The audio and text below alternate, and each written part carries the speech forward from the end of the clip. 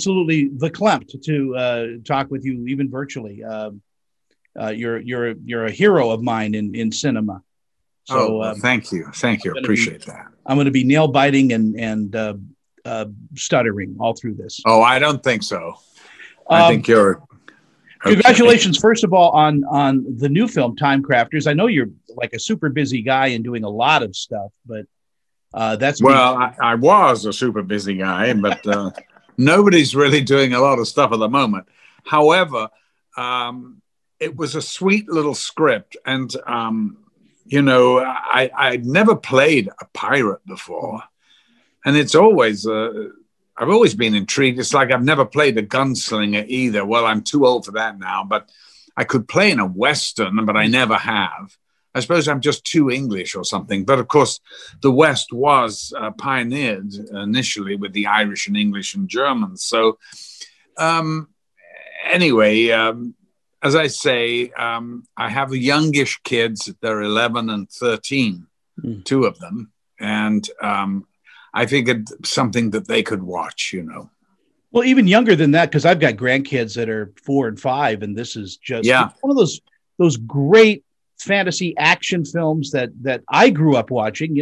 I go back to Treasure Island and. Well, Treasure Island's one of my favorites. Jim Lai. One of the great Robert Newton, wasn't it? Oh yeah.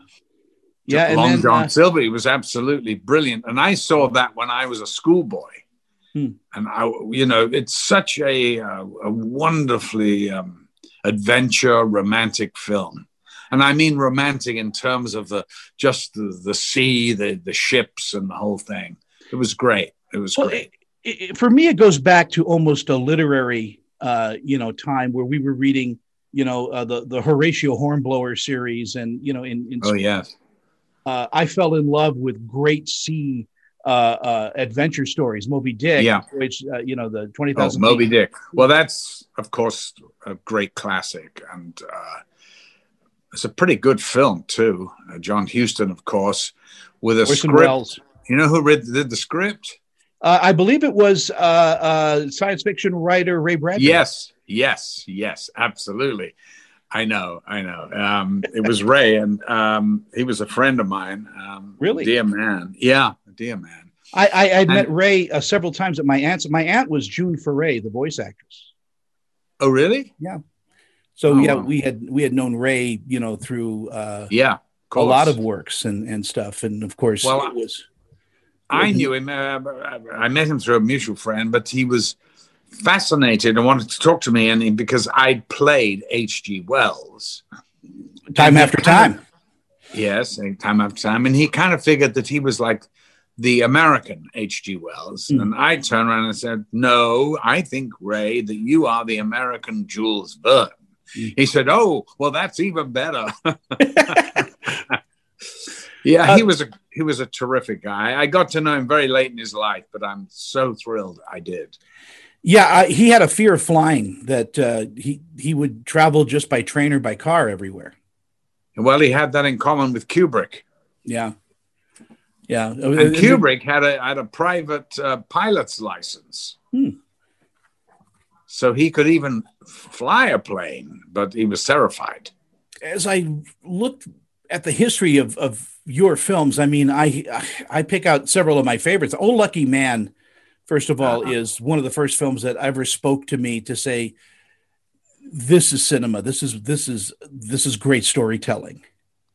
Well, it's cinema as an art form, as opposed to because the ideas are sort of they're not new. There's no ideas that are new, but the ideas are not usually in movies. It's what we call that film. Lindsay Anderson, who's a brilliant director who made it, called it a picaresque movie. And I said, well, what is there another movie that's picaresque that I can look at? And he said, yes, it's Sullivan's Tales. Sullivan's Travels, yeah. Travels, which is true. Who directed it? Capra, wasn't it? No, it wasn't Capra. Christian Nyby? No. We'll have to look it up. Yeah. But anyway, And when I saw it, I understood. I know because I was writing the script. I wrote it with. In fact, I used to be a coffee salesman. That's what it stemmed from, the original idea.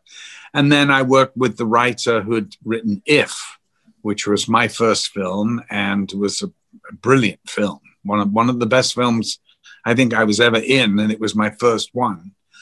And it was just great to work with the great Lindsay Anderson again. You know, I did 3 films.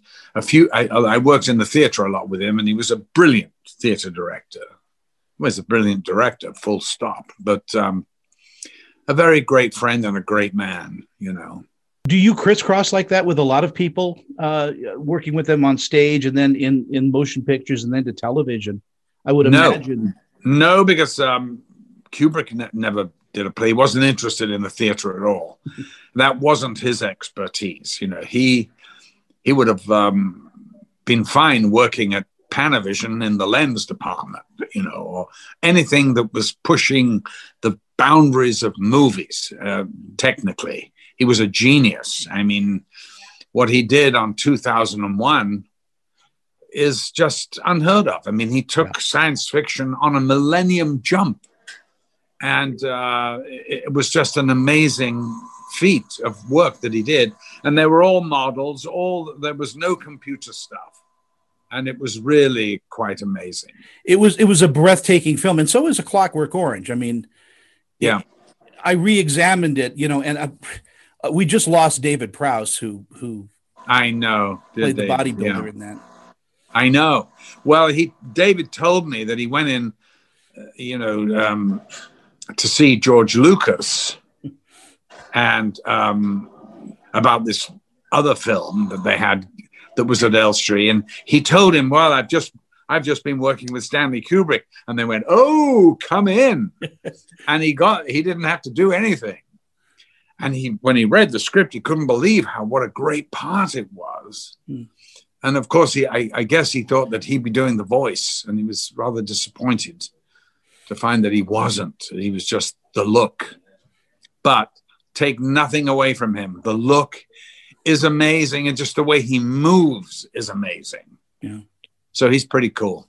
He was a dear friend of mine as well, and I miss him every day. What a gentle giant he was. Yeah, exactly. I also want to bring up Moon 44 because it's one of those films that nobody ever talks about, but it is such a brilliant film. I think it is. And, you know, it was Roland's first movie, basically.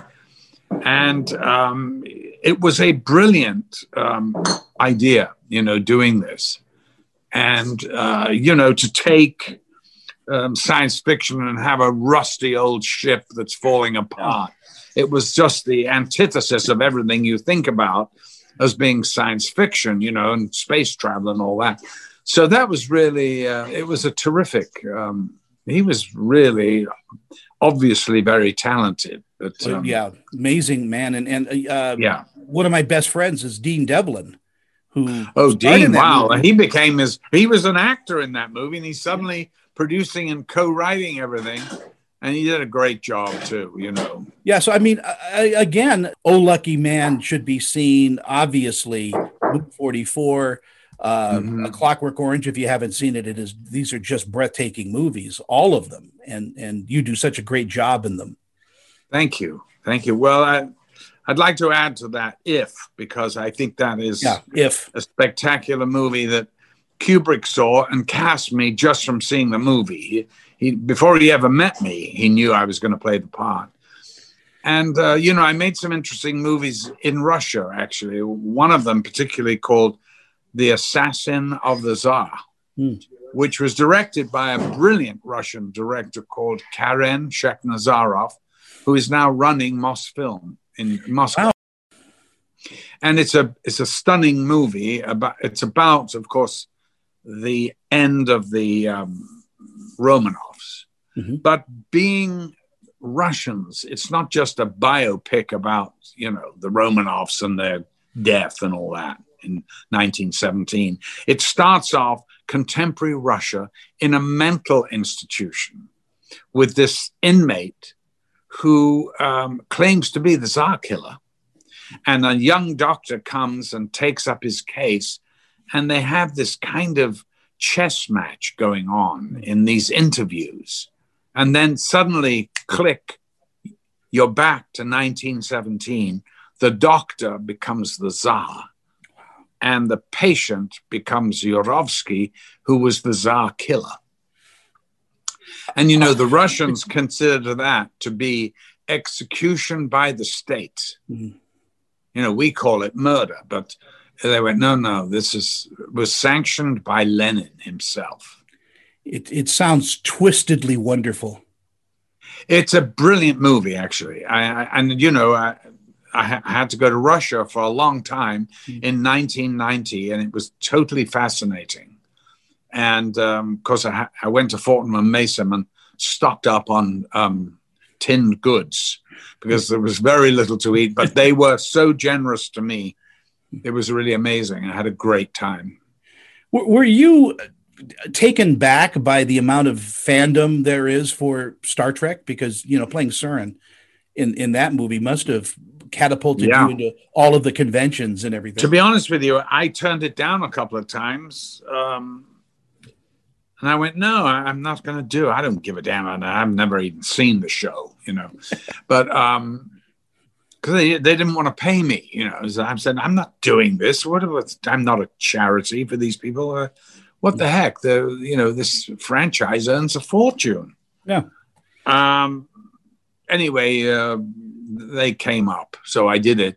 And I had such a great time. It was a wonderful director, David Carson, who I'm actually going to do another movie with. So it was a good meeting. And I had a lot of fun working, of course, with the two captains who I teased a lot. And they, of course, teased me in return. But it was fun to see Patrick Stewart.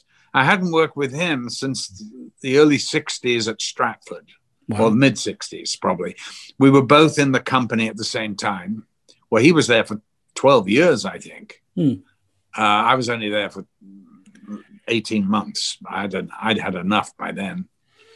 But a very nice guy, and of course, very talented. And then you've got Shatner, who, what can you say about him? What can you say? He's one of these extraordinary. I'm so happy I got to work with him and meet him, and really I like him a lot. I thought he was so professional on set, so precise, so he's a very good actor, you know. Well, he's a showman too. He knows how to promote Shatner. Oh yeah. But you guys, three in that film, you all have that stage back of the Shakespearean background as well. Do you miss live theater, Malcolm? Do I miss it? Well, I of course I miss performing in front of an audience, because there's really nothing better than having the audience tell you instantly whether you're doing the right thing or not. And there's so much energy you get from a live audience, of course. But getting there and doing it, I don't miss that. The learning of the part, which, you know, you can't just do 3 minutes a day. You've got to really get down to it. And the rehearsing period's almost more fun than the performance. But then, and you think, oh, it's great. I'm only working, 7:30 till 10 or 10:30. And then I've got my evenings and I've got them all day. It's just not true. That's not the way it works. Yeah. You wake up really late because you can't go to sleep after a performance because the juices are still flowing, the adrenaline is kicking in. And so you end up going to bed around 2 or 3 in the morning. You don't get up till 10, 11. And then you think, oh, I've got to eat now because I don't want to be full stomach working. And so the whole day is geared up to this thing. And that's it. There's no time to socialize that you think, oh, it's great. I'll even have the children come up. Forget it. Doesn't work that way. But do I miss it? Yes, of course. Because, I'm a stage actor at heart and started off that way. I really want to thank you for your time today. This has meant so much to me because I've you represent a lot of my favorite movies. You know, there's a few actors I in my life that I've always wanted to sit down and chat with. Roddy McDowell, who passed a while ago. Oh, You, yes. and Time After Time is one of those movies that is so dear to me. So wonderfully done, and my kids have discovered it, and my grandkids are now discovering it. It is Oh, that's just a good. charming movie. It is. It's beautifully done. Beautiful script by Nick Meyer, who directed it, and it's actually his. I think it was the first movie he directed. It's a pretty damn good movie to do for your first one. And Yeah, they had a limited series based on it, and it wasn't as good as the movie, to be honest. No, I didn't see it, so I can't really comment on it. But it didn't last very long. But the movie, even though when it first came out, did not do the box office they wanted, because actually they sold it as a Jack the Ripper sort of chase movie thing, which was ridiculous. It's a love story. That's what it is. And the fact of these wonderful Victorian elements come to, modern day San Francisco. It's just a beautiful idea. Yeah. And then, great scenes with David. I love the one where he's flicking through channels going, "You're so naive, HG. Look at this. This is violence. I'm not violent. This is," and he's pointing to the television, and you're seeing the Vietnam War and the whole thing. And there's tears going down your cheeks at that moment, because you realize that utopia is only a dream. Yes. But anyway, I just adore you so much. You're again. This meant so much to me. Thank you so much. And again, back to Time Crafters. What a great role. Getting back to that kind of hand-wringing villain, that that kids the love. twirling mustache. But it's so perfect for kids. Thank you so much. Listen, it's also very nice to talk to you, so I really appreciate it. I appreciate it, too. You have a wonderful day. Happy holidays to you and your family. And you, too. Stay safe. You, too. Bye-bye. All right. Bye. This celebrity interview is sponsored by... I'm Annette Civarella with Pia Anderson Moss Hoyt, Utah's leading entertainment law firm, serving clients nationwide. We provide solid, attentive representation focusing on minimizing risk, reducing cost, and protecting the reputation and privacy of our clients. Our goal is to provide you with the legal representation you need to make the right decisions and to protect you and your creative works. Call or email me for a free consultation.